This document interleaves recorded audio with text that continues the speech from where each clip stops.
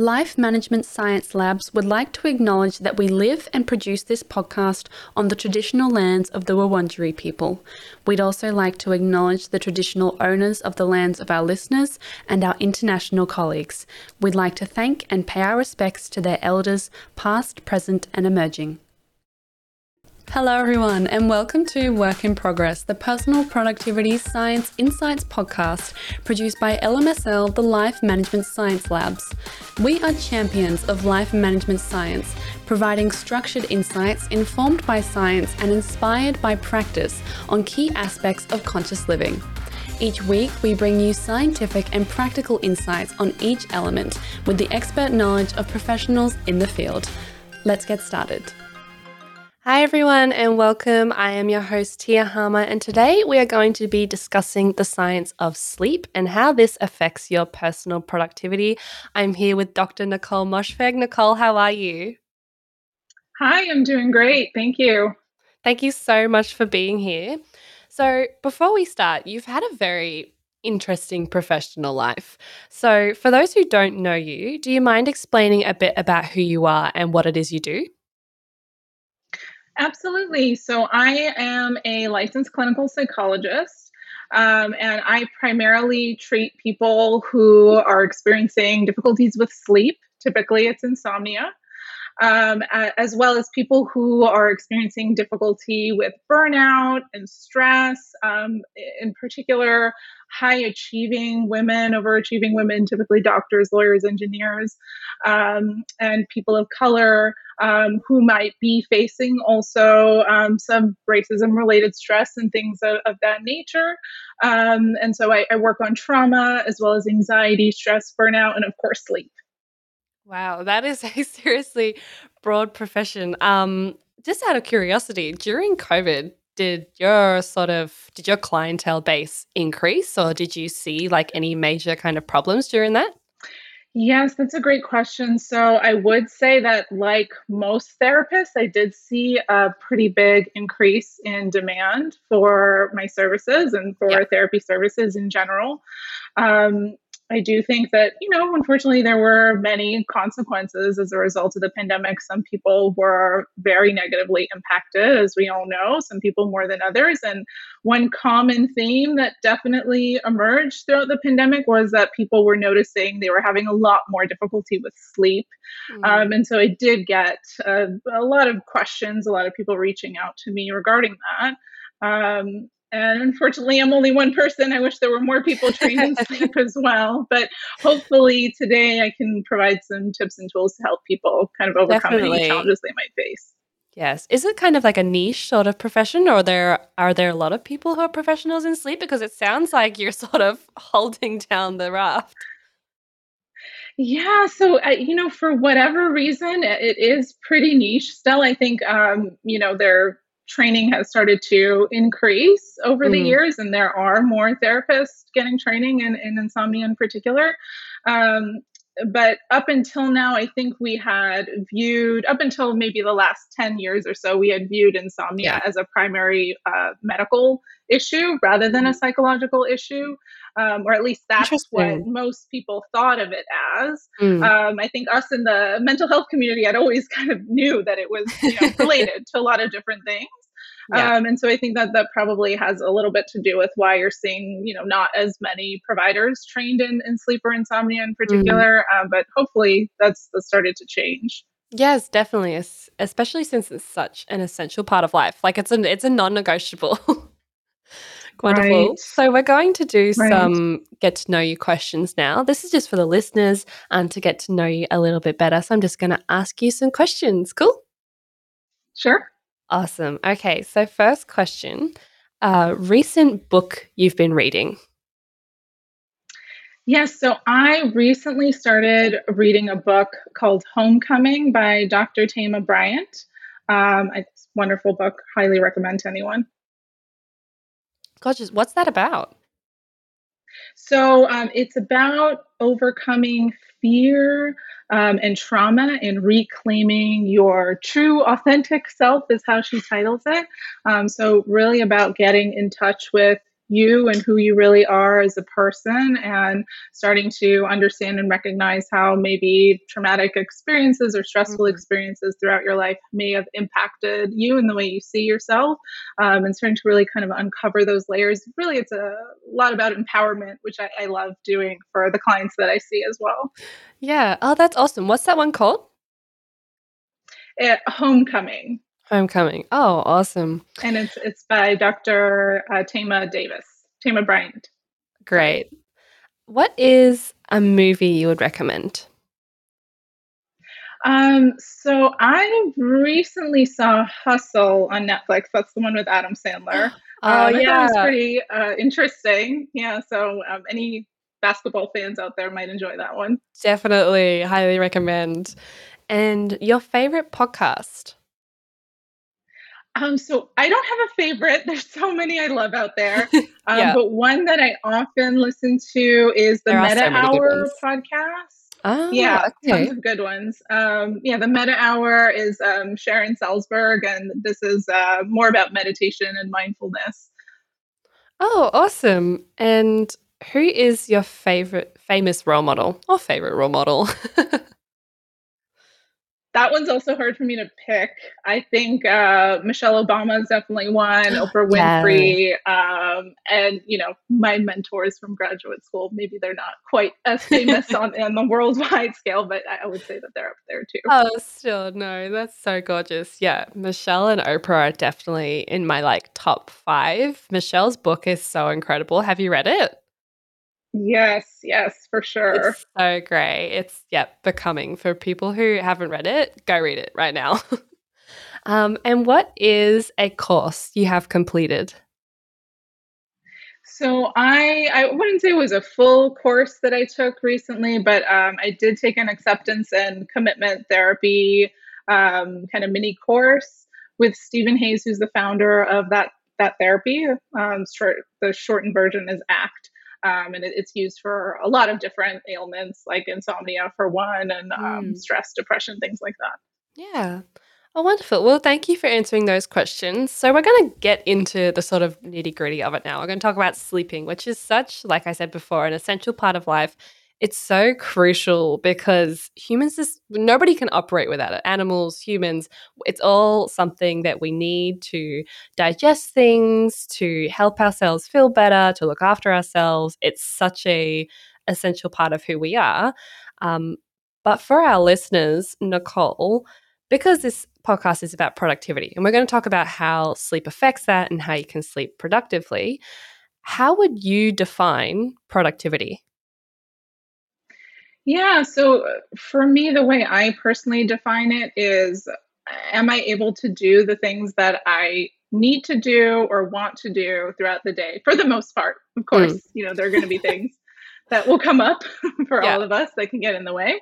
But yeah, am I able to meet my own personal goals that I might have, and really kind of staying in line with what I value and Mm. what's most important to me, and trying to stay true to that. Yeah, definitely. I really like that definition. I think most people start with the input output thing, which is like obviously comes into that and is such a crucial part to that definition. But yeah, being able to actually meet your own kind of criteria and your own standards and helping that sort of align with your values and your morals. I think that's such an interesting take on that. But what do you think people get wrong when it comes to personal productivity?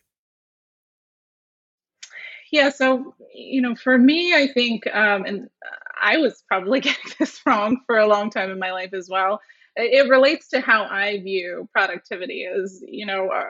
Are you are you living for what other people think you should be doing and what other people think productive is, or are you living for your own version of what Mm. productivity is? Yeah. Because if you're not, the chances are you're going to burn out really quickly, and you're going to find yourself feeling pretty stressed, and you're going to find yourself having trouble sleeping as well. And so I really think it's important to take a look at what's most important to you and how you can find balance in your life as well. Mhm. Because otherwise, there's going to be a hit on other areas of your life. So that's kind of how I personally view it. Yeah, definitely. And now we're going to talk a bit about how sleep and productivity intertwine. What does it mean to have productive sleep? Or is there such thing? Like, can you have a productive sleep? Yeah, so that reminds me of a question that I actually commonly get from very busy people who are typically very high achieving or overachieving. They want to try to maximize their sleep as much as they can. Yeah. Um, the answer is, there's kind of like a yes and no to that. Like, yes, you can make your sleep more efficient, and that actually is really important. But you don't want Okay. to be placing too much emphasis on that, because Yeah. anytime you put too much pressure on sleep, chances are your sleep is actually going to unfortunately take a hit as a result, and you're going to see that it's going to be harder to sleep. Yeah, But yeah, definitely. so when you're thinking about sleep, it's most important to think about your sleep quality, not Mm. the quantity. So really the quality of your sleep, meaning, Interesting. Yeah. yeah, are you getting solid uninterrupted sleep? Because otherwise, then it's going to really impact the sleep phases that you're entering, the architecture of your overall sleep, and you're going to notice that you're not going to feel as great during the day. Yeah, definitely. I think it's so interesting that you mention that as the question that you get asked all the time because it is something that you think about, sort of like, okay, like I need to maximize my ability to sleep sort of productively, whatever that means, so that I can Mhm. be more productive during the day, that I can, be more energetic, I could be more high functioning. And obviously, yes, those things intertwine, but it's almost like a stress, like, oh my gosh, like I'm not going to sleep, like it's not going to work. And I know, and I'm sure so many people can relate to this. You're sort of like lying there and you're like, okay, I have to fall asleep now to be able to get this many hours, or I have to fall asleep now Mhm. so that I can be energetic. And it's like a stress and it's not helping. Like at no Yes, point during that, you can't just be like, exactly. oh, I need to fall asleep now. And your body's like, yeah, okay, let's let's do that. 100% spot on. Yeah, I wish we could will ourselves to sleep, but unfortunately we can't.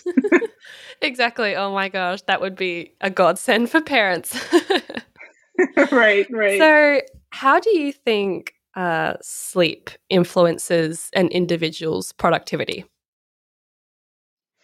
Yeah, so I want to be careful with answering this question. And that's only because, I do tend to see a lot of people who have insomnia. And so they're already Yeah. very stressed out about their sleep and how it's impacting them during the day. Yeah. So, I first want to put out that disclaimer that sleep is not the be all and end all. And just because you have a bad night of sleep, it doesn't mean you're doomed that, the next day or the rest of your life.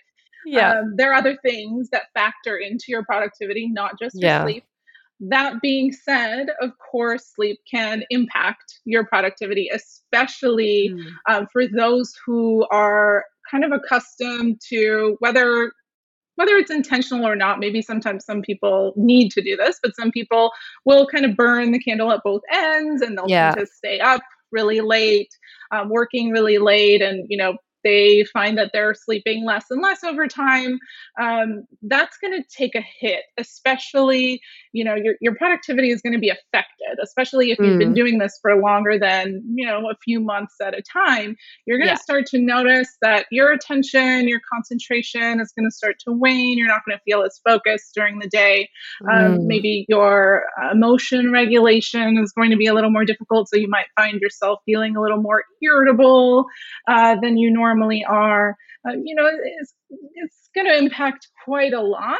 But again, just making sure we're kind of keeping it in balance in that, that's not the only thing that's going to affect how you're feeling during the day, but it is definitely quite important. Yeah, I think it's such an important question to answer in a way that doesn't sort of manipulate the material because obviously your productivity is going to be so affected by your sleep, but then you can't put all that pressure on it and all that weight on it. So Mm-hmm. that kind of leads into my next question. A very faulty misconception about sleep is that you can actually catch up on missed sleep and sort of compensate for it. So, what is your take on people sort of who try to compensate for sleep or try to nap throughout the day so that they can sort of, get all the sleep that they feel like they need? Yeah, that's another great question. So, You're right in that you can't really catch up on sleep in the long run. However, there is some leeway there. So, how I like to think of it is you can kind of think of how you're sleeping overall week by week. So if your overall average throughout 1 week is Yeah. where it needs to be, you're okay. You can kind of make up for it within that week. But anything beyond that, it's probably going to be a little more difficult to Yeah. compensate. Um, to address your question about, maybe some people compensate by, I think you said taking naps in Yeah, like particular. Is that taking a right? nap during the day. Yeah. So it's really going to depend on the person. For the most part, if you are someone who is struggling with insomnia, meaning you consistently are experiencing difficulty sleeping at least 3 times a week or more Yeah. for at least 3 months or longer, and you're having either trouble falling asleep or staying Mhm. asleep, or maybe your sleep is restless, quality is not good. um, Napping is actually really not recommended in those instances. And the reason for that is, the more sedentary we are during the Yeah. day and the longer naps we take, it's really then going to cut into what we call our homeostatic sleep drive. And that's one of Okay. only two things that really controls our sleep. Yeah. And so, as a result of that, if you've ever taken a nap pretty close to your bedtime, especially, you would have noticed this. It's going to push back then when you fall asleep Yeah, later definitely. on, right? Mm. And so we really want to be careful if we're having trouble sleeping not to go to napping, because Yeah. then it's going to end up being this kind of endless loop, right? Of, Yeah. sleeping only a few hours at night and then taking naps during the day, and Yeah. then your schedule's going to get kind of all messed up. That being said, there are some cultures where biphasic sleep happens. So you have two separate sleeps perhaps, and that might work for Interesting. you. And Yeah, maybe okay. your work schedule is set up in that way so that it Yeah. works fine. So I'm always careful around that. I want to kind of see what is your current lifestyle like and what's really Mm. going to work best for you. Yeah. But in general, that's not something we want to do. It tends to not work out. Yeah, definitely. I think I've like never been a nap person. Like it's just sort of not who I am because I figure like okay, if I'm like tired now and I get to the end of the day, I know that I'm going to fall asleep, so I'm like okay, like I'm going to kind of like not take advantage of this but sort of use it to my advantage. Yes, to take advantage of it essentially to be able Yes. to fall asleep later. So I've always been so fascinated. Like I have a friend who he takes a nap like every single Mm-hmm. day without sort of Mm-hmm. without question. But Mm-hmm. then I'm like, well, you're always tired. So I'm kind of Uh-huh. wondering, so do you take naps? Like is it something that you have participated in? So for me personally, I don't. I mean, of course, when I was a lot younger, like a teenager, yeah, that teens are Yeah. probably napping quite a bit because for other reasons, their Yeah. school schedule is typically not set up to meet their own biological rhythm correctly, and so then they're Yeah. compensating, and that's a whole other issue. But I generally, yeah, I won't take a nap because of what you just said. Because I know, if I save it up, then at nighttime I'm going to have really I'm good gonna sleep drive. My sleep. sleep Yeah. quality is going to be good. Yeah. Exactly. So let's better to kind of wait it out. And that's how I personally do it. But Yeah. again, if it's working for you, then great. But if it's not, Yeah. then we want to take a look at it and see if we can modify anything. Interesting. Because my next question ties into this sort of taking like naps or new thing called sleep breaks. So Mm-hmm. there's been research where some companies have implemented sleep breaks into their lunch breaks. So they'll give you sort of like a Mm-hmm. 30-minute lunch break and then a 30-minute sleep break. What are your thoughts on this? Like, do you think that this is a good idea, or do you think that this can be kind of dangerous in terms of sort of separating your work life and your home life and how your body adjusts to sort of sleeping conditions? And I'm really interested because I think Right. for me personally, I don't. I could not do this. I definitely could not do this. The only Yeah. time I could ever nap or sleep somewhere that was not my own house was when I was in like kindergarten, and it was something that you did in the middle of the day. Right. Like when I was like 4 and it Exactly. was so required. But Right, right, now, right. like in my 20s, I'm like, oh my goodness, like there's Mhm. no way I could, in the office and then like go lay down in like a hub, like those things they have at Google. Yeah. So what are your thoughts on this? Like, do you think this is like a new trend? Do you think this is something people should implement? Yeah, it's interesting. I've seen that a lot too. I've gotten this question a lot from different companies I've consulted with as Mm, well. And this is another one where it depends, unfortunately. yeah. So if if companies are doing that because they're requiring people to stay up late and push their boundaries Mm. around work and be on 24/7, and that's their way of kind of saying, oh, hey, cover up for that. Yeah. I don't like that. I don't think Yeah. that's a good idea. It's not good for anyone. Um, However, I think if we can kind of see it as like maybe you have the option, like flex time, you have the option to take a nap if you like, because Yeah. 30 minutes is actually a good window of time if you are going to take a nap, because it's kind Mm. of that, for most people, a sweet spot where it's not too much so that it's then really cutting into your sleep drive, and then also you're kind of feeling a bit lethargic right after you wake up, so Yeah. you're not experiencing that, but it's enough to get a little bit of a boost. And so for some people who are sleeping well at night, and they're getting sufficient quality and quantity sleep, and if they want to then Mm. take that nap and that feels good for them, then Yeah. great. For other people who are having sleep problems, that's not going to be a good idea. Yeah. um, and also for some people, they might not need it. So maybe they want to use Yeah. that time to do a meditation or to do some yoga or to do something else, just to Mm. rest and kind of separate themselves from work. So it has pros and cons. And I think it's really going to depend on the company and their overall culture and how they're framing this, and what else are they Mm. doing besides Yeah. this. What are things like? Yeah, um, definitely. and that could kind of, yeah, it's not a yes or no for me strictly at this point. Yeah, exactly. I think we've kind of figured that out so far in this sort of 20 minutes. Is like Right. sleep is such a sort of like, well, it depends. It's like when you ask a lawyer a Yes. question, they're gonna be like, well, it depends. There's different factors and Exactly. how that sort of goes into it. Um, but I think during COVID, this is something that Mhm. I saw come up a lot in terms of separating your space from your workspace and then sort of like your home Yes. space where you sleep. And you hear these Mhm. things like, like when you're at university, they're like, don't work in bed, don't like, use your Yes. laptop when you're in Mhm. bed or that kind of thing. So Yeah. when it comes to sort of like these workplaces that are now implementing sleep breaks, I'm like, okay, how does that work? Do you think that sleep should remain within the home setting? Like, do you think it needs to be something where people sort of need to carve out boundaries in terms of like where they sleep, in terms of don't sleep at your desk, make sure you sleep in your bed so that you have that defined kind of Yes. space? Like, what's your opinion on that?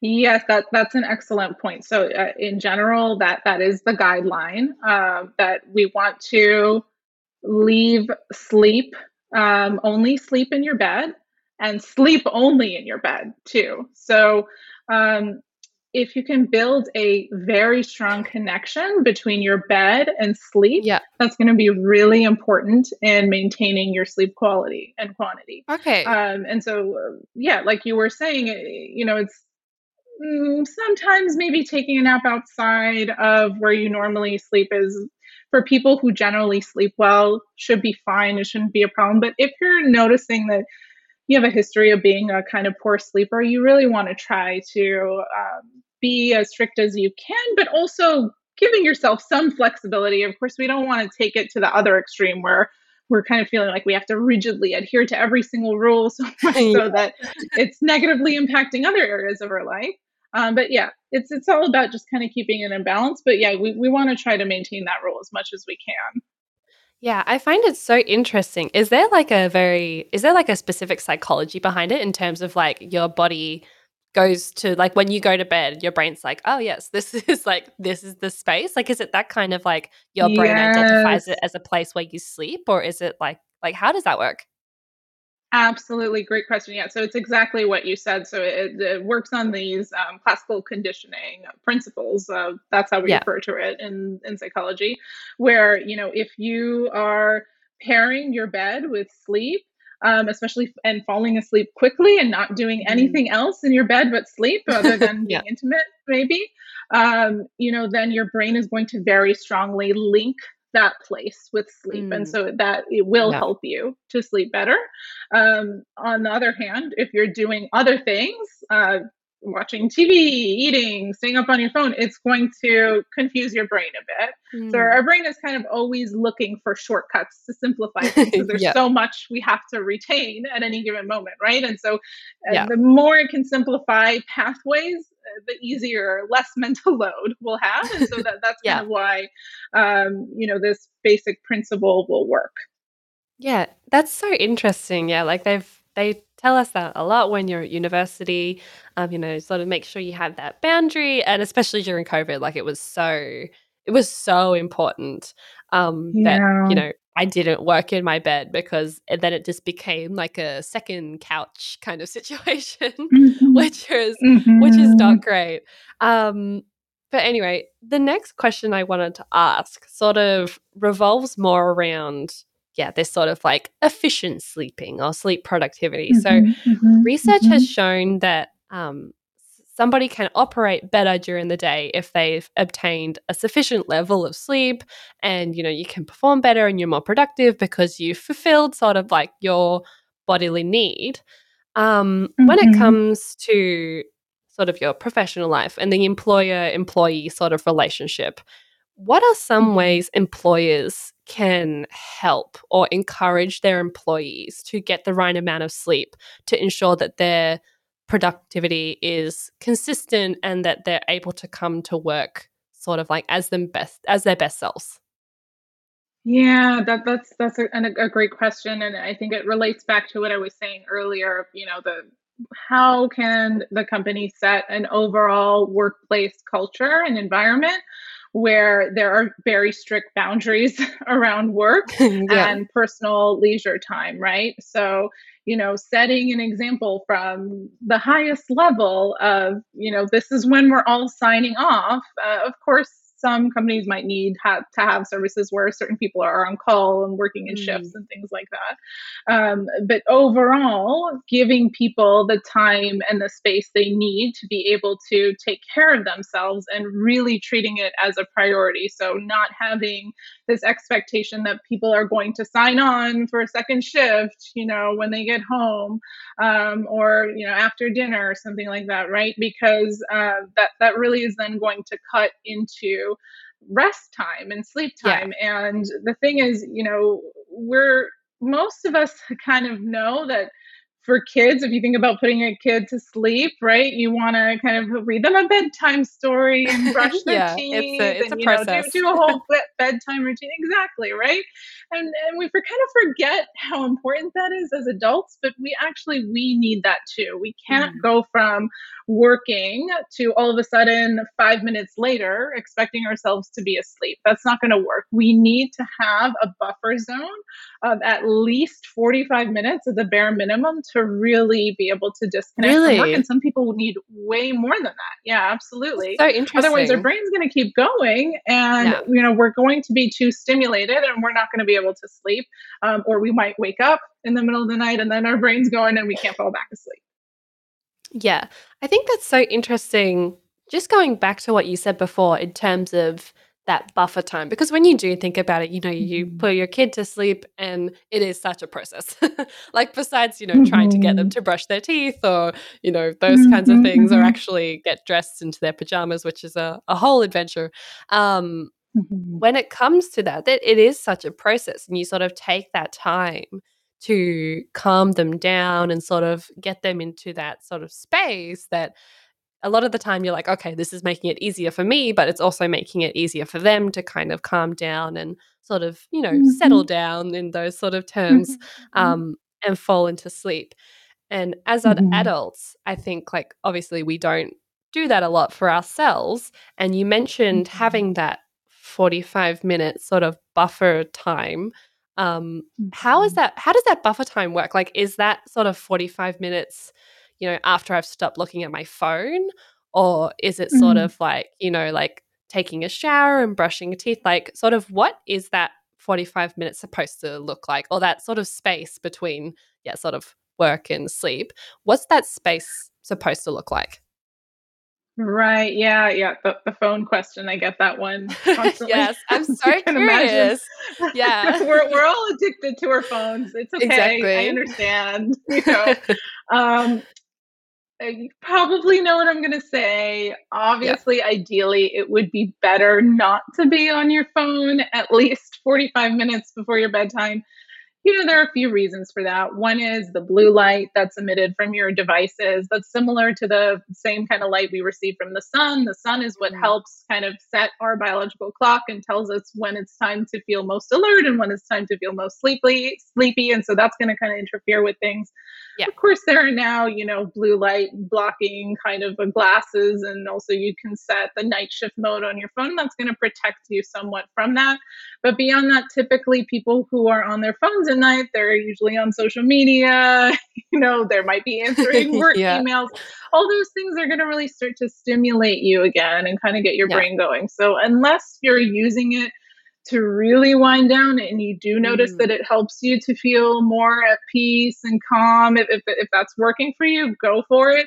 But if you're noticing like that, it's kind of hard to put the phone down, or Yeah. I'm wrapped up in looking at TikTok for like an hour at a time. It's probably a good Yeah. idea to start practicing, like, okay, this is, maybe I'm going to set an alarm, like this is my Yeah. absolute latest where I'm going to have this on, and I'm going to be intentional about setting it aside.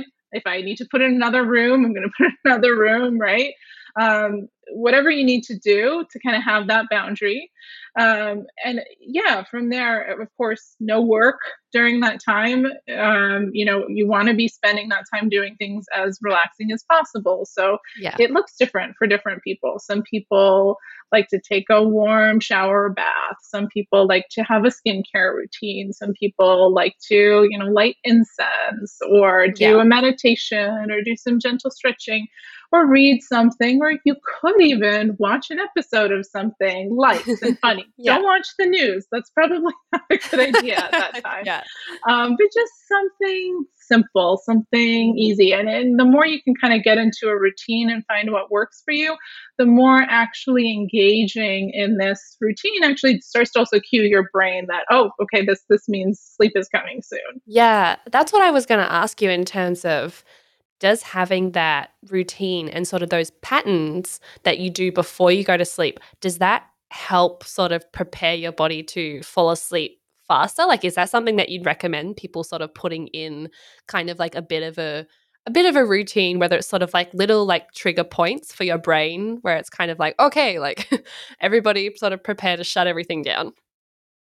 Yes, you got it. Absolutely. So the more you can identify a routine, and it doesn't need to be too complicated. Maybe it's only like two things that you're Yeah. doing, but if you need to do more, you need to do more. Um, the more you can identify that, the better. Yeah, the better you will find yourself sleeping overall. Yeah. Do you have like sort of things that do you have like sort of like little trigger points? Because I know I have like maybe like one or two. Do you sort of have ones where you're like your body's like, yes, okay, like this is what we're preparing for it? Yes, yes. So for me, I need to give myself at least an hour and a half of wind down. Yeah, wow. I am a little more night owl oriented by nature, Yeah. and a lot of people are. And there's nothing wrong with that. It's your biology. You just need to learn how to work with it. If that's the case, like if you're finding like naturally you are more of a night person, then you actually, if you want to be up earlier, it's really important that you do give yourself even more of a Yeah. buffer zone period. So even up to 2 hours of this buffer zone period. Yeah. So, I will do my shower. I'll have, skincare routine, brushing teeth, Mm. things like that. And then I will either read for 30 minutes or so, Mm. or I'll watch an episode of just like a funny, like usually like a Yeah. adult, like cartoon show or something like Yeah. that. Just something that doesn't get me thinking about stuff. Yeah. And typically, actually, I forgot, before that, I'll also, before any of this, I'll also write down, any remaining to-dos or anything I have on my mind to kind of Mm. empty my brain out. Yeah. That really helps, especially for those who find themselves like thinking a lot or waking up in the middle of the night thinking about like, oh, I have this, that, another thing to do. Giving yourself an opportunity to really empty your brain out before bed helps to prevent that from coming up then during your sleep Yeah. period. Does that kind of tie into like people having like a diary, like journaling, like and doing those kinds of things before sleep? Is Yeah. that sort of like what that would be? Exactly. Yeah, yeah. So journaling is great. So many benefits. A lot of people don't like writing. You don't necessarily have to write. You can audio record yourself speak if you prefer doing that. Yeah. Electronically write down notes. It doesn't have to be long either. 10 or 15 minutes, just taking a look at, what do I have going on in my schedule? What do I need to do tomorrow? Do I need to problem solve anything? So Yeah. that I'm not, again, up thinking about it in the middle of the night. Interesting. And you mentioned before sort of like you're more of a night person. I'm Mhm. more of a night person. Used to be more of a morning person when I was like younger in high school. But now I'm probably more of a night Mhm. person. I feel like most adults kind of go into that weird sort of like switch over. Mhm. What are like some signs or what should people sort of look out for in terms of figuring out whether they operate better at different times to help adjust their sleep? Like I know my dad wakes up at like the crack Mhm. of dawn and like has to. Mhm. Like it's just sort of like Mhm. his body clock, he operates better at that time. Like my dad shuts off at like 6, 7 o'clock. And after that, like he's just he's not comprehensible. Whereas my mom is the complete opposite. It takes her a really long time to get started in the Mhm. morning and therefore she Mhm. sort of adjusts her sleep. Um, Mhm. what are some things that people should sort of maybe look for or little signs or how can they know? Because I feel like there's such a people like, oh, you have to get up early and sort of like maybe miss out on some sleep or sort of adjust your sleep pattern to be your most productive self. How do Yeah. people know what kind of sleep pattern or sort of time schedule is going to be most productive for them? Yeah, yeah, great question. So there are a few ways. There are some really great quizzes online if you just want to Google, like, find my chronotype or, my biological rhythm type. Yeah. They can ask kind of detailed questions about, like, when do you find yourself to be most productive? Like, if you were going to take a big exam, for example, like, what time of day would Yeah. you be taking it? Like, early in the morning, mid morning, late Ah, afternoon, something interesting. like Yeah. that. Yeah, so just to kind of can get us. And some people, though, they're not sure, and so we might need to do a little more detective work from there. Mm. So another kind of way to gauge it is maybe think about the last time that you were on vacation, and you didn't have to be up at any given time. Like, when did you Yeah. find yourself naturally waking up? And this is, depends on what kind of vacation you're taking. Sometimes people will take Yeah. one and they're up super early to do some kind of crazy excursion or things Yeah. like that. But if you have like a week or so of you don't have anything scheduled, and just kind of allowing yourself to see when you naturally getting up, that can be kind of like a gauge of, okay, if I'm getting up around 7, maybe that means I'm in the kind of usual, what we say, usual range. Although, again, it varies from person to person. Mm. If you're more of like, 10 o'clock seems to be the time, or later even, Yeah. when I naturally wake up and feel really good, that might mean that you are more of an evening type person. You can also take a look at, when are you naturally noticing that you're getting sleepy. Yeah. So again, it's hard for some people because sometimes they're forced into work schedules that require them to get up a Yeah. lot earlier than would naturally feel Mm. good for them. And so, we really trying to kind of see, like, when you're not scheduled for anything, what naturally comes up. You can even keep a journal. So regularly with my clients, I have them actually keep what's called a sleep diary, and it's just Mm. a subjective measure of how you think you're sleeping. And you can write on there, when did I notice myself Yeah. getting sleepy? And after about a week or two of data, you can start to notice some patterns and kind of get a sense of yourself. So it's really about just building that inner awareness as much as possible. Yeah, definitely. And it's such a hard sort of thing to monitor or maintain because, yeah, a lot of the time you sort of your work schedule forces you to get up at certain times. I know like if I get up any Mhm. earlier than 7, I suffer. Like it's Mhm, not an mhm, mhm. enjoyable Mhm. experience. I naturally get up around like 9:30ish, which for Mhm. so many of my friends is so late. Like they're so outraged Mhm. by it. They're like, Tia, how could you wake up like, after 8 a.m. because they get up at like 7 a.m. And it's just sort of like their Ah. natural thing. Whereas I'm like, oh, like I Mhm. usually sleep until 9:30, 10 a.m. And for me, it doesn't feel like a sleep in. Like I get up and I feel like, like, okay, Yeah. I had the amount of sleep that I needed or I Mhm. felt I needed. And that's usually because I fall asleep around like 11:30, and I Mhm, feel like I mhm, need a mhm, very kind of long time to sleep. And that kind mhm, of brings me to my next question. mhm. How many hours of sleep do people need, or would you recommend for them to, be efficient and productive in their daily life? Yeah, another very common question. And I would say, unfortunately, for this one, it also depends. So Yeah, we often, I think, we hear this like 8 hours. It's this like myth of this magical number that everyone should strive for 8 hours. yeah, That's not true. Um, the usual range for most people is somewhere between 7 to 9 hours. Some people will fall a little bit outside of that range too. That doesn't mean yeah, there's anything wrong with you. It just depends on you personally. Um, the best way to kind of figure this out is to see, how many hours of solid sleep are you getting where that is enough to carry you throughout the day to do the things that you need to or want to do during yeah, the day to remain productive, in other words. And that will be your number. So it might take a little bit of kind of examining, like, keeping track of your sleep using that sleep diary that I was mentioning until you yeah. figure out what personally feels right for you. Because for some people, 7 hours is enough.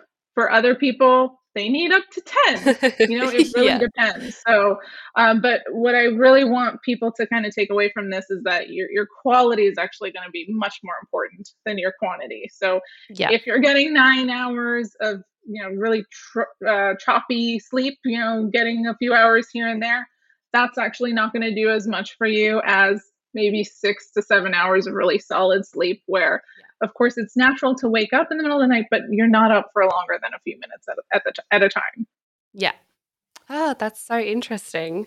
So, my next question is sort of you have mentioned sleep quality over quantity.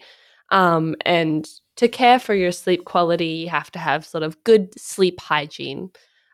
So, what are your sort of top 3 tips, maybe, on good sleep hygiene, in particular for people who are very busy and maybe don't have a consistent sleep schedule? Yeah, so a lot of my tips are ones that I've already mentioned, but I'll see if I can give some more. But sleep hygiene, I just want to say that's kind of like the basics, where you want to make sure you're hitting that no matter what. But if you have a problem like insomnia, sleep hygiene is not going to be enough to address it. So I just Yeah. want to put that out there. Um, but other than that, of course, having that wind down period really important. You want to make sure you're protecting that 45 minutes to hour and a half, 2 hours before bed. Mm, Maybe you want to kind of keep that journal, right, that I was saying. Um, Maybe you also, what would be important, that it's not actually in really the sleep hygiene realm. It's more so in the kind of sleep drive or biological clock realm. We yeah. want to try to actually get up at the same time every day if we can. This one might be a bit tricky for people who are night owls who have to keep an early bird or morning lark Yeah. schedule. They find that they might need to sleep in on the weekend. If that works for them, they're not having trouble sleeping, that's totally fine. But if you're having some trouble with sleep, it's going to be really important to try to get up and start your day at the same time every day. Every time Mm, you get up, your biological clock resets. And so we want to make sure that's staying consistent and regular. yeah. Otherwise, your clock will get really confused. So trying to get up around the same time every day is super important. I would also say that trying to get exercise is really important as well. Of course, things have started to open back up a lot. Of depends, where you are in the world, of course. And so now people are able to get out more. But during the pandemic, I think that was other than what you said of, a lot of people were forced to work from home, and that also disrupted the sleep environment. People were not as active as they used to be, and so that Yeah, was also affecting definitely. sleep. So it's really important for you to move your body as much as you're able to during the day, because that helps to build up your sleep drive as well. So the more active you are, the better sleep you're going to get. The better sleep you're going to get, the more energy you'll have for workouts or Yeah. any kind of activity that you're doing. So they Yeah. really go hand in hand. So those would be some of my top ones. Yeah, definitely. And I think, exercise, so many benefits. I think you can't go Mhm. wrong with, at least like 30 minutes of exercise. It has, and I do notice that I do get a better quality of sleep when I do sort of exercise on a more regular basis because I am more tired when I do, like Mhm. when my head sort of hits the pillow, my body is like, we are so ready. Like we are ready to fall asleep now. So yes, definitely. Thank you for those tips. Mhm. So we're going to dive into sort of your personal practice and habit sort of debrief. This is a sort of where, the listeners get to find out what do the experts do when it comes to sort of their area. You're always curious sort of like, what is it that the experts do when it comes to their profession and sort of their area of productivity.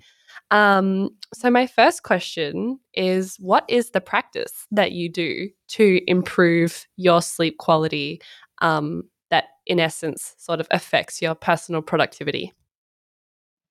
Yeah, absolutely. So, I probably have already mentioned a lot of the big ones, right? So, one was to get up at the same time every day. So I try to practice that for the most part. Of course, here and there, once a week at most, if I need to sleep in for whatever reason, I've been at an event. I will give myself some leeway around that, right? Because some things are more important than sleep. That's okay. Yeah. Um, Other than that, I also have the wind down practice that I implement. I try to engage in some sort of relaxation strategy at least once a day. So I will either do Mm. a meditation or I'll do Okay, some yeah. yoga or maybe I'll take some deep breaths. I have the journaling practice. I'm often quite busy during the day as well. But I've learned that, the more I practice my own self care, the better quality work I can do. Yeah. Right. And that's really what's most important to me. So I try to kind of emphasize, kind of think about, what are my energy levels like, right? Check in with Mm. myself. If I'm feeling depleted, then that means I need to rearrange some things. I need to give myself more time to do the things that re-energize me. Otherwise, Yeah. I'm not going to be able to keep doing this work. And so I would say those are kind of like my biggest go-to practices for myself. Mm.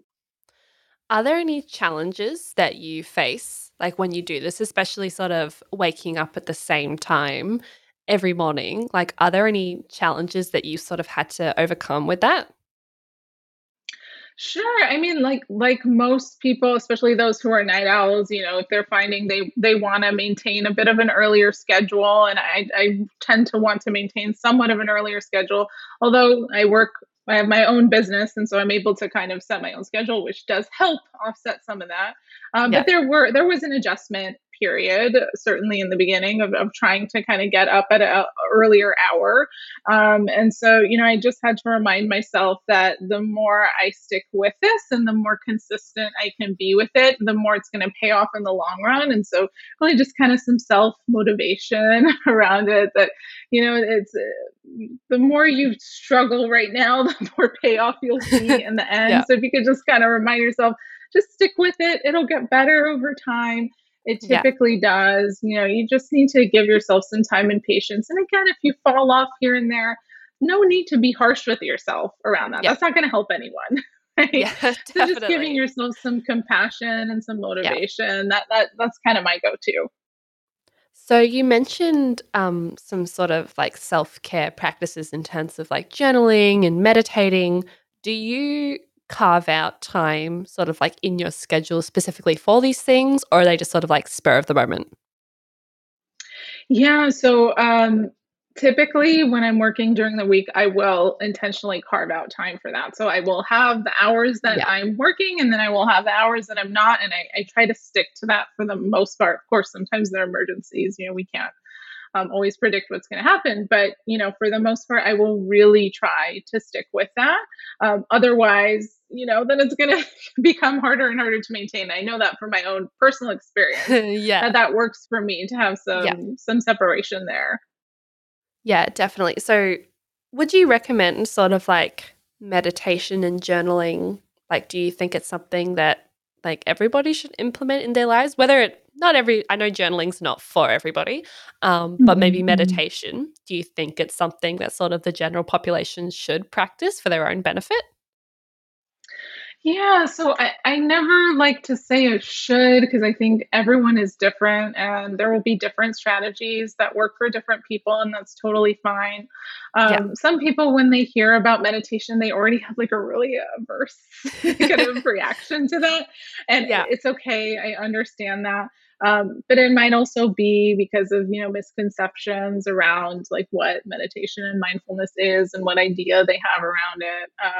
I think really even having some informal mindfulness in your life can be beneficial to anyone. So Mm, what I mean by that is trying as best as you can to practice being in the present moment and to be non-judgmental and have hold compassion for yourself in addition yeah. to that. And it's so tricky, believe me, I know it's not easy. It's easier said than done, but just to Yeah. just strive for that and to know you're never going to be perfect. It's not about reaching some sort of zen place where you've like magically cleared out every thought. That's not possible. That's not what we're striving for. But just to Mm, just notice, what is the self talk like? Most of us yeah. are our own worst critics. There's a lot of inner critic dialogue going on. And so just to kind of build some awareness around that and to also be able to hold some compassion typically can help us to bring ourselves more peace and ease and again also Mm. be more productive and sleep better and also hopefully be better to the people in our lives that we love. Exactly, exactly. So, based on your experience, do you have any other recommendations of practices that you would combine with this or sort of ways to improve on this particular practice? Yeah, so like I was mentioning, there are many different kinds of strategies. The so if you are experiencing insomnia, the main treatment that tends to work for most people is something called cognitive behavioral therapy for insomnia. It's based off cognitive behavioral therapy, but it's a specific treatment just for insomnia, and a lot of it is part of what we've been talking about today. So there's a lot of education around sleep and what controls sleep. Um, you know, First we want to look at sleep hygiene too, that we were saying, like what are the things that you're doing and what are Mm, the things you're not doing? What do we need to work on? And then we take a deeper dive into some of the more specific tools. So for some people, they are spending a really long time in bed for a pretty low rate of return. Like, for example, some people think, I need to give myself 10 or 11 hours in bed because it takes me 3 or 4 hours to yeah. fall asleep, so I have to give myself extra time. Yeah. And that's understandable, right? Because that would be most people's first thought. Yeah. However, what we know is the more you do that, the more one, you are conditioning yourself to think of your bed for not sleeping, for being awake and maybe even Interesting. tossing and Yeah. turning. And also, two, you are reducing your sleep drive, right? Yeah. Because you're laying down, you're not active at that time. And so it actually ends up being unhelpful in the long run. And so, part of one of the main things that we might do for someone who's having trouble sleeping is to actually reduce the amount of time that they're spending in bed initially in order to help them build up their sleep drive more, and in order to have them hopefully have a better association with their bed and falling asleep quickly over time. Interesting. And so that would be another kind of big one for Yeah. people to kind of think about. So like, for example, for me, if I'm having an off week, which will happen to everyone from time to time, and I'm noticing that maybe there's been 2 nights in a row where I've had some disrupted sleep. I've had difficulty falling asleep, or I woke up in the middle of the night unexpectedly, and I couldn't get back to sleep after about 30 minutes.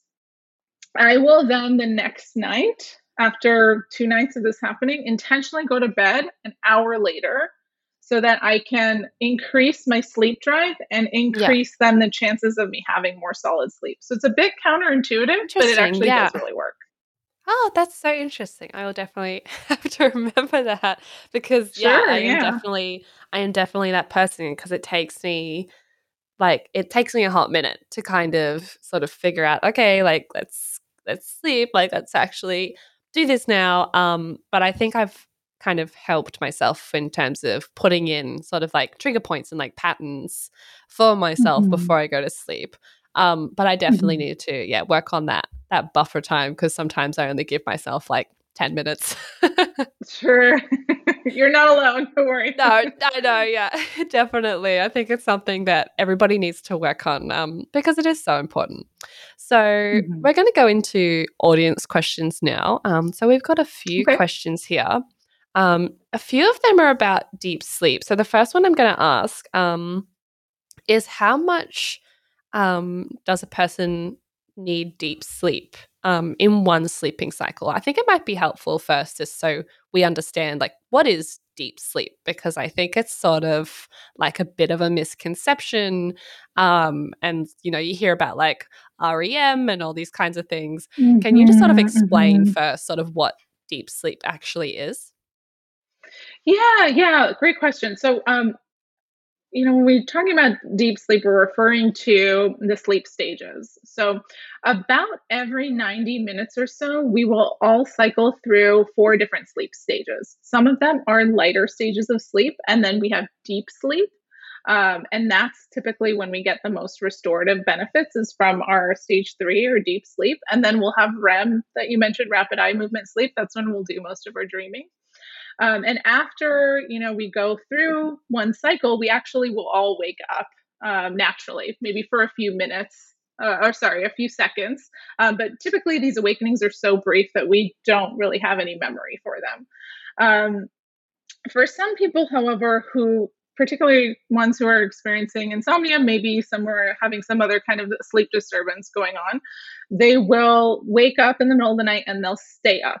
And so, what happens is over time, the more time you have where you're waking up in the middle of the night, the more your sleep becomes fragmented. And so, your body will then get less deep sleep than it needs and more light sleep because every time you wake up, you will actually go through light sleep before you enter deep sleep again. So it's kind of like a cycle of light to deep and then goes back up, right? And Yeah. so, um, what's important to know here, this is why I was saying sleep quality is so important because we want our sleep to be very consolidated. We want it to be very solid so that we can get enough deep sleep. Now, the amount of deep sleep that everyone needs is going to be dependent because, like I was saying earlier, some people need less sleep, some people need more. Really, I know there are so many trackers out there that are supposedly telling you how much deep sleep versus light sleep you're getting. Yeah. Honestly, you got to take it with a grain of salt.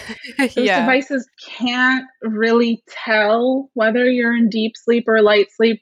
The only way to really know is to do a overnight sleep study, do polysomnography. That Yeah. you need to have a lot of different measures that you're Yeah. looking at to know what stage you're in. Um, and so, we don't need to be focusing so much on that. As long as, you're not waking up for long periods, like longer than 30 minutes overall in the middle of the night, and you're noticing you feel refreshed, you have enough energy that you need to do, energy for what you need to or want to do during the day, you're fine, right? So we don't need to be so go into the nitty gritty of things as much. Just kind of take a look at how you're feeling overall during the day. If you're not feeling so great, then that might mean it's time to reach out to a sleep specialist and to kind of like dig in a little deeper and see what might be going on. Yeah. Yeah, that's so interesting because, yeah, I've always found, I'm like, what is like deep sleep and like, how does this work and blah, blah, blah. So you mentioned, yeah, that there's no sort of real way to accurately track it unless you've got, all that stuff attached to you and you're there and you've got all these things attached. So I guess the question that we've got is how much does a person need deep sleep in one sleep cycle? But from what you're telling me, there isn't really a way to kind of answer that question. Sort of like really just look at it. Is your sleep solid or not? Right. So if you are up for longer than 20 minutes in the middle of the night in total, that might mean that your sleep is not solid enough. And so you're maybe not getting enough deep sleep. Yeah. And so you might want to start tracking your sleep and see what your patterns are. Of course, once in a while that will happen to all of us. There's no need for concern there. But if it's happening regularly, like 3 times a week or more, then that means there's probably something going on we might need to look at. Yeah. Oh, interesting. So there's a few questions here, in terms of the relationship between feeling tired and sort of actually lacking sleep. Like, I guess out of like there's like 3 questions that are sort of related to this, so I'm trying to sort of like squish them all together. Sure. Does the duration of sleep affect how tired somebody is, or is it more tied to the quality? Because I think so many people, and especially I feel like when you're in your 20s, anytime you ask somebody how they're at, they're like, oh, I'm so tired. Oh, I'm so tired. Oh, I'm so tired. But like, what does it mean to actually, like, how do you know when you're actually tired and you're missing out on sleep versus when you just aren't feeling so great, I guess? Yeah. So again, that's going to be individual. But there is a difference between feeling tired and feeling sleepy. So this is something that I work on with most of the clients that I see, is that, we really need to distinguish between the two, because tired could mean a lot of things. It doesn't mean necessarily that you're sleepy and that your quality is poor or that your duration is not enough. I feel like, definitely doesn't mean that anymore. Right. You could be stressed out, you could be recovering from a hangover. You could be not eating properly. You could be not hydrating properly. There's so many things that can go into that. And so, we don't need to just kind of only look at sleep. We need to look at the whole picture. We need to see what else is happening in your life that could be contributing to how you're feeling during the day. And sleepiness means like you're about to fall asleep at any second. Like, you cannot keep your eyes open, your head's nodding off, you're about to fall asleep. If that's happening regularly, we really need to kind of pay attention to what's going on with the sleep, because it could be insomnia, but most likely it could be that there's some other sort of sleep issue happening. And so we really want to try to kind of examine and follow up with, your healthcare providers around that. Yeah. And our last question, so this person has said, I wake up sometimes multiple times during the night, but sometimes I will wake up and sort of, what does it say? Sorry, I'm just sort of trying to summarize it here.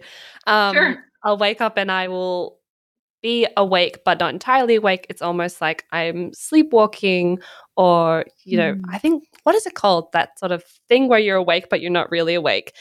This person asked, when do I know, or when should I see somebody about sort of like my sleep? Like, when should I see a sleep therapist? When do I know when that's necessary? Because from the sounds of it, this person sort of like has like a sleep, like they're awake, but they're not awake. I'm trying to figure out. Yeah, I mean, I would want to know more, of course, but I think, the fact that I want to know more already is probably telling me that it might be time for you to reach out and just see, get your specific questions answered, because it sounds like there's something you're concerned about here, right? And so we don't want to ignore that. It could be just normal. It could mean, like I was saying, there are light stages of sleep. The lightest stage of sleep, that is the stage where you're kind of drifting in and out of sleep. And so you can't really tell whether you're awake or you're asleep. And we all experience that throughout the night. And so, it could be that this person might have really interrupted sleep. They're waking up frequently. And so that means they're in light sleep more than deep sleep throughout the night. Or it could mean something else is going on. I wouldn't know. But if you're concerned about it, I think that means that's a sign that you should at least ask, reach out for some help. No, definitely. Yeah. I think, it's so interesting because people sort of have issues with sleepwalking or like, I think it's called like, is it like night terrors? Is that sort of like that thing where you wake up? Night There's so terrors many can be sort of different one. things. Yeah. Yeah, there are a lot of different kinds of sleep disorders. Maybe there's a REM behavior disorder. That's very rare, but it can happen. Some people will kind of act out their dreams. So interesting. That can be dangerous. We want to make sure to follow up. Yeah. No, definitely. I could ask you about that all day, but we'll move on. So we're just going to go into open mic now, just quickly before we finish. And this is essentially where you, as the guest, sort of get to talk about anything that you want to, any sort of like passions or anything. So it's entirely up to you, Nicole. What would you like to talk about? Sure.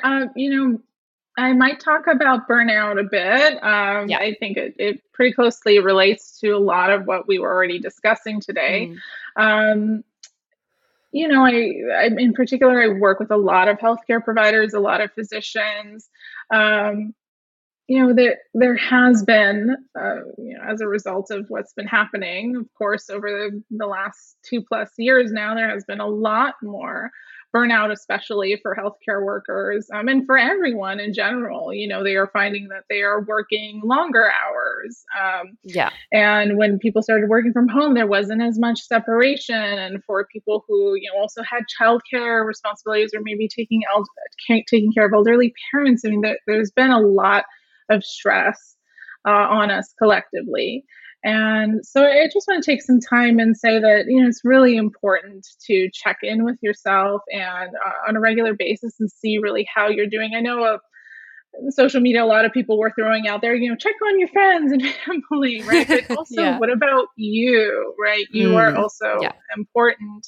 So we really want to make sure we are taking care of ourselves. Otherwise, we cannot take care of other people, right? So we always say, put your own safety mask on first, right? If you're ever on an airplane, that's what they say, right? So just trying to kind of slow it down a bit. And of course, for some people, they might feel like they can't slow down. They might have responsibilities that, they might not have a choice, and they might feel like they don't have a choice. And of course, my heart goes out to everyone who might be in that situation. But at the very least, if you are in that situation, can you give yourself some compassion and to just know that, this might be a really hard time, but I'm going to do my best to stay true to myself and my values and try to honor myself as best as I can. And really that was kind of the main message I had out there. Definitely. What are some signs of burnout? Because I feel like you hear about it, but a lot of people are kind of unsure of what it is, so they kind of can't identify it in themselves. Like, what are some signs of burnout? Yeah, so there can be quite a few, but and I think it depends on the person, but noticing that maybe the quality of your work is starting to take a hit, and that you are personally feeling really taxed, really stressed, that you might even get a sense of kind of depersonalization, like not even feeling like you are yourself. And you might even notice a resentment build up towards, the people that you might be taking care of, right? Because you haven't spent enough time filling up your own cup and nurturing yourself. And so hopefully we catch it sooner rather than later, so it doesn't get to a point where it's causing other, more severe types of mental health issues, but just to kind of notice, like, how am I really functioning, right? And am I really taking care of myself the way I need to be? And again, like I said, some people feel like they might not have a choice, but often there is more choice than they are giving themselves credit for. And some of it could relate back to like some perfectionism they might struggle with. And hey, I've been Yeah. there. I get it. Yeah. I understand. Um, but at the same time, you don't need to always be saying yes to everyone and everything, Yeah. and you don't need to be liked by everyone. That might be coming from a deeper place, maybe rooted in some challenging experiences you had in your life. And so you might need to go back and kind of take a look at that and heal from that more so that you can kind of come back and get back in touch Yeah. with your true self, and make sure you are honoring yourself as much as you can. Yeah, definitely. I think it's such, a phenomenon that we've seen sort of like take over a lot of people as of recently coming sort of like out of COVID, and it's like it's over, but it's not over, but it is, but it's not. Mhm. And I think every Mhm, country at this point is sort of dealing with it in their own kind of way. Like we've been very lucky here in Australia. It's sort of like it's subsided a lot, and people are, you know, like the healthcare system is kind of up and running again, and so things are better now, but people are still sort of recovering and expecting so much of themselves. And I just want to kind of take a bit of like a veer here, in terms of like mhm, parents and sort of where they mhm, sit in all of this, because I think COVID was specifically sort of like it was very hard for parents who maybe had younger kids who were suddenly at home mhm, and that sort of thing. And a lot of those parents were suffering from burnout. Do you have sort of mhm, any kind of like tips and tricks or just sort of recommendations for parents who are kind of struggling with sleep patterns because they have younger ones, mhm, or sort of mhm. struggling with being able to balance their professional life and their home life, sort of like post COVID and trying to figure that out? Yeah, that's a really great point, and I have seen a lot of that as well in my own practice. I know it can be incredibly challenging for sure. And first is to try to notice whether there are any judgments you're placing on yourself around expectations and things like that. And like I've been saying this whole time, can we try to manage that a bit better so Mm, there's less harshness in the way you're attending to yourself. And a lot of these parents probably will do anything for their children, right? And they're not as much thinking about themselves, but the less you spend and invest in yourself energetically, the less you will also have to give to your children. And you also have to think about what you're modeling yeah. for them, too, right? Yeah. Because, if they are seeing you sacrificing everything for them all the time, you're kind of sending along a message that that's what you're supposed to do. That's how you're supposed to Mm. function as an adult. And Yeah, so yeah. that can be passed down, right? And again, it's not from a place of judgment. I understand where the intention is coming from, but do we need to always be doing that? Probably not, right? Mm. There Yeah. is something good in modeling to our children that it's also important to take care of ourselves. And of course, everyone's situation is unique, and some people might feel like they're not able to do that all the time, like single parents, for example, right? And Yeah, um, definitely. but maybe there still is more room for you than you're currently giving yourself opportunity for. And so, can Yeah. we try to see if there are some things we might be able to rearrange to help you to take care of yourself? Because it's really important. Yeah, definitely. Especially, yeah, as like a parent, or if you've got kids or people that you have to look after, even if you're sure you're a caregiver, it's going to make it Hmm. so much harder to look after people if you're not looking after yourself. I feel like that's something that, we've always known, but it's kind of only just sort of Sure. clicking in, is kind of like, oh, actually, Hmm. I sort of have to like take care of myself first, put your own face mask on before you put somebody else's on, that kind of situation. Right. But yes, so important. Moral of the story, people just sort of take care of yourself and look after yourself so that you can do the same for others in return. Awesome. Well, that brings us to the end of our podcast. Thank you so much, Nicole, for being here. For those who want to find out more about you and what you do, where can they go? Yeah, thank you. It was a pleasure speaking with you. So you can find me online, my website at werisepsychology.com. You can also find me on Instagram at Dr. Nicole M. That's Dr. Nicole M.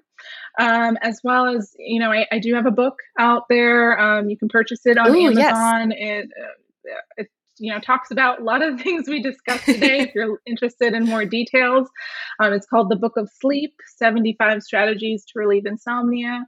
Oh, yeah. Available on Amazon or on Barnes and Noble, wherever you like to purchase. Yeah. Oh, awesome. That sounds so great. Definitely have to grab a copy of that. And to our listeners, don't forget to like and subscribe on whatever platform you're listening on. And thank you again, Nicole, so much for being here. And we'll see you all next time. Bye. Bye. Thanks. You have been listening to Work in Progress, the Personal Productivity Science Insights podcast produced by the Life Management Science Labs. Listen to episodes from LMSL's 10 Life Management Perspectives on Apple Podcasts, Google Podcasts, Spotify, YouTube, or other podcasting apps on your smartphone. If you enjoyed this episode, please consider rating our show, sharing it, and subscribing to our channel, as it helps others find us and us grow to bring you more quality resources. More of our work can be found on our website at pp.lmsl.net, where you can join our movement. I'm Tia Harmer. Thanks for tuning in.